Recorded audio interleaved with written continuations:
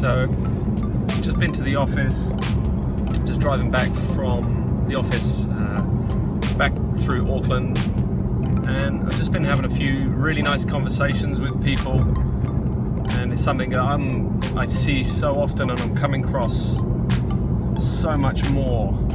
And I've said it before, and it's something that I do help people with, because I think it's such a strong piece of why people aren't moving forward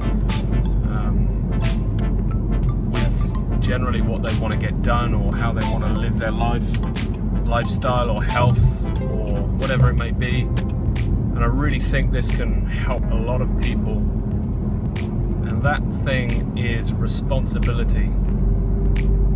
Number one is just having responsibility for your actions, but for what you want, for what you decide.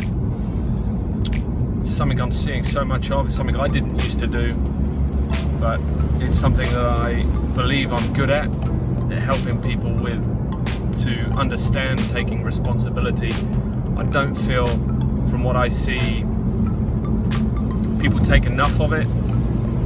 You know, you go to a doctor, tell them the problem, they give you something for it, but are you actually taking responsibility for your health? Are you actually, or just going there and moaning, going there and complaining to someone else and getting someone else to fix your problem? Happens a lot with general health professionals like myself.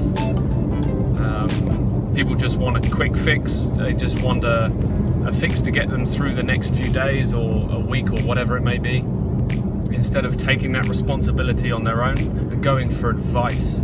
There's one thing going to see someone, that's fine, that's what we're here for, but to give advice.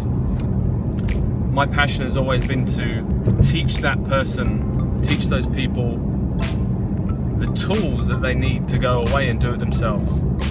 But to do that, I need to have them take responsibility for their health, their actions, their daily routine, what they're eating, no matter what it is. But it's going to fall on deaf ears if